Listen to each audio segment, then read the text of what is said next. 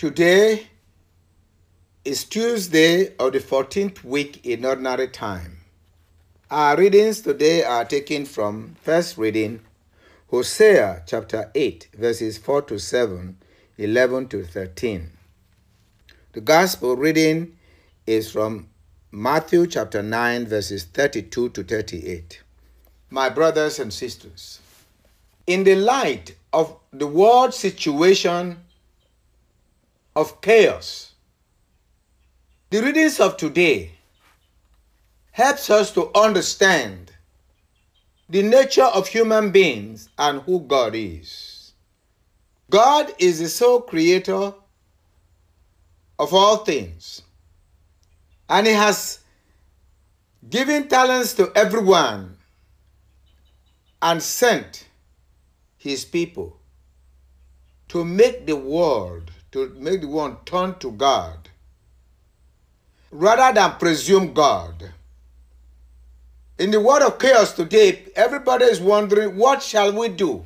Where is God?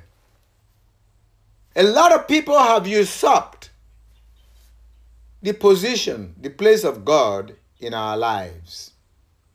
In the first reading of today, Hosea said, "Thus says the Lord, They made kings in Israel, but not by my authority. They established princes, but without my approval. With their silver and gold, they made idols for themselves to their own destruction." This is the problem. Whose are you? People who make themselves God are the ones who try to make those loyal to them like their own. They try to corrupt their souls, claiming to represent God. But if God has not given you the power, you cannot have power. As Christians, we must listen to Christ and believe in Him as the Son of God. Christ is the fulfillment of the law and the prophets. He alone knows the mind of God. He is the only one sent by God to come and save the world.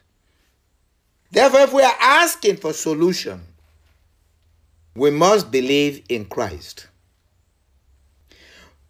In the first reading, they said, when they sow wind, they shall reap the whirlwinds.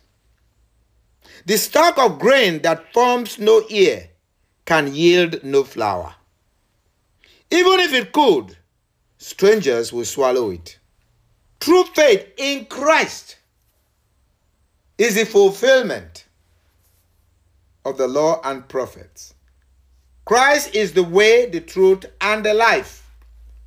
No other person has claimed this title. And God has given it only to one person, that is Christ. But others who are not sent by God forge themselves under different titles. A king is one who remembers God and therefore plays the role God has placed on him or her. Now, we create weapons of mass destruction. And when we are reaping what we have sown, we complain. Hence, in the gospel reading of today, Jesus saw a man possessed by a demon who was mute.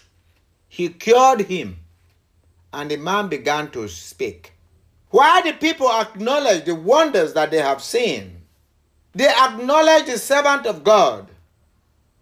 Those who have made themselves into the heads of religion disagreed with Christ.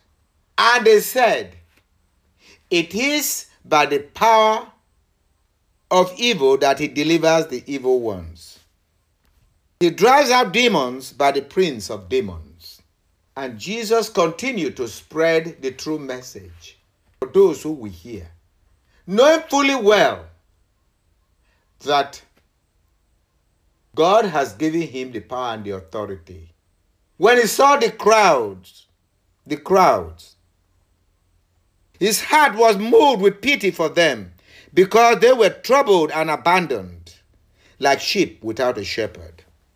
Then he said to his disciples, the harvest is abundant, but the laborers are few. So ask the master of the harvest to send out laborers for his harvest.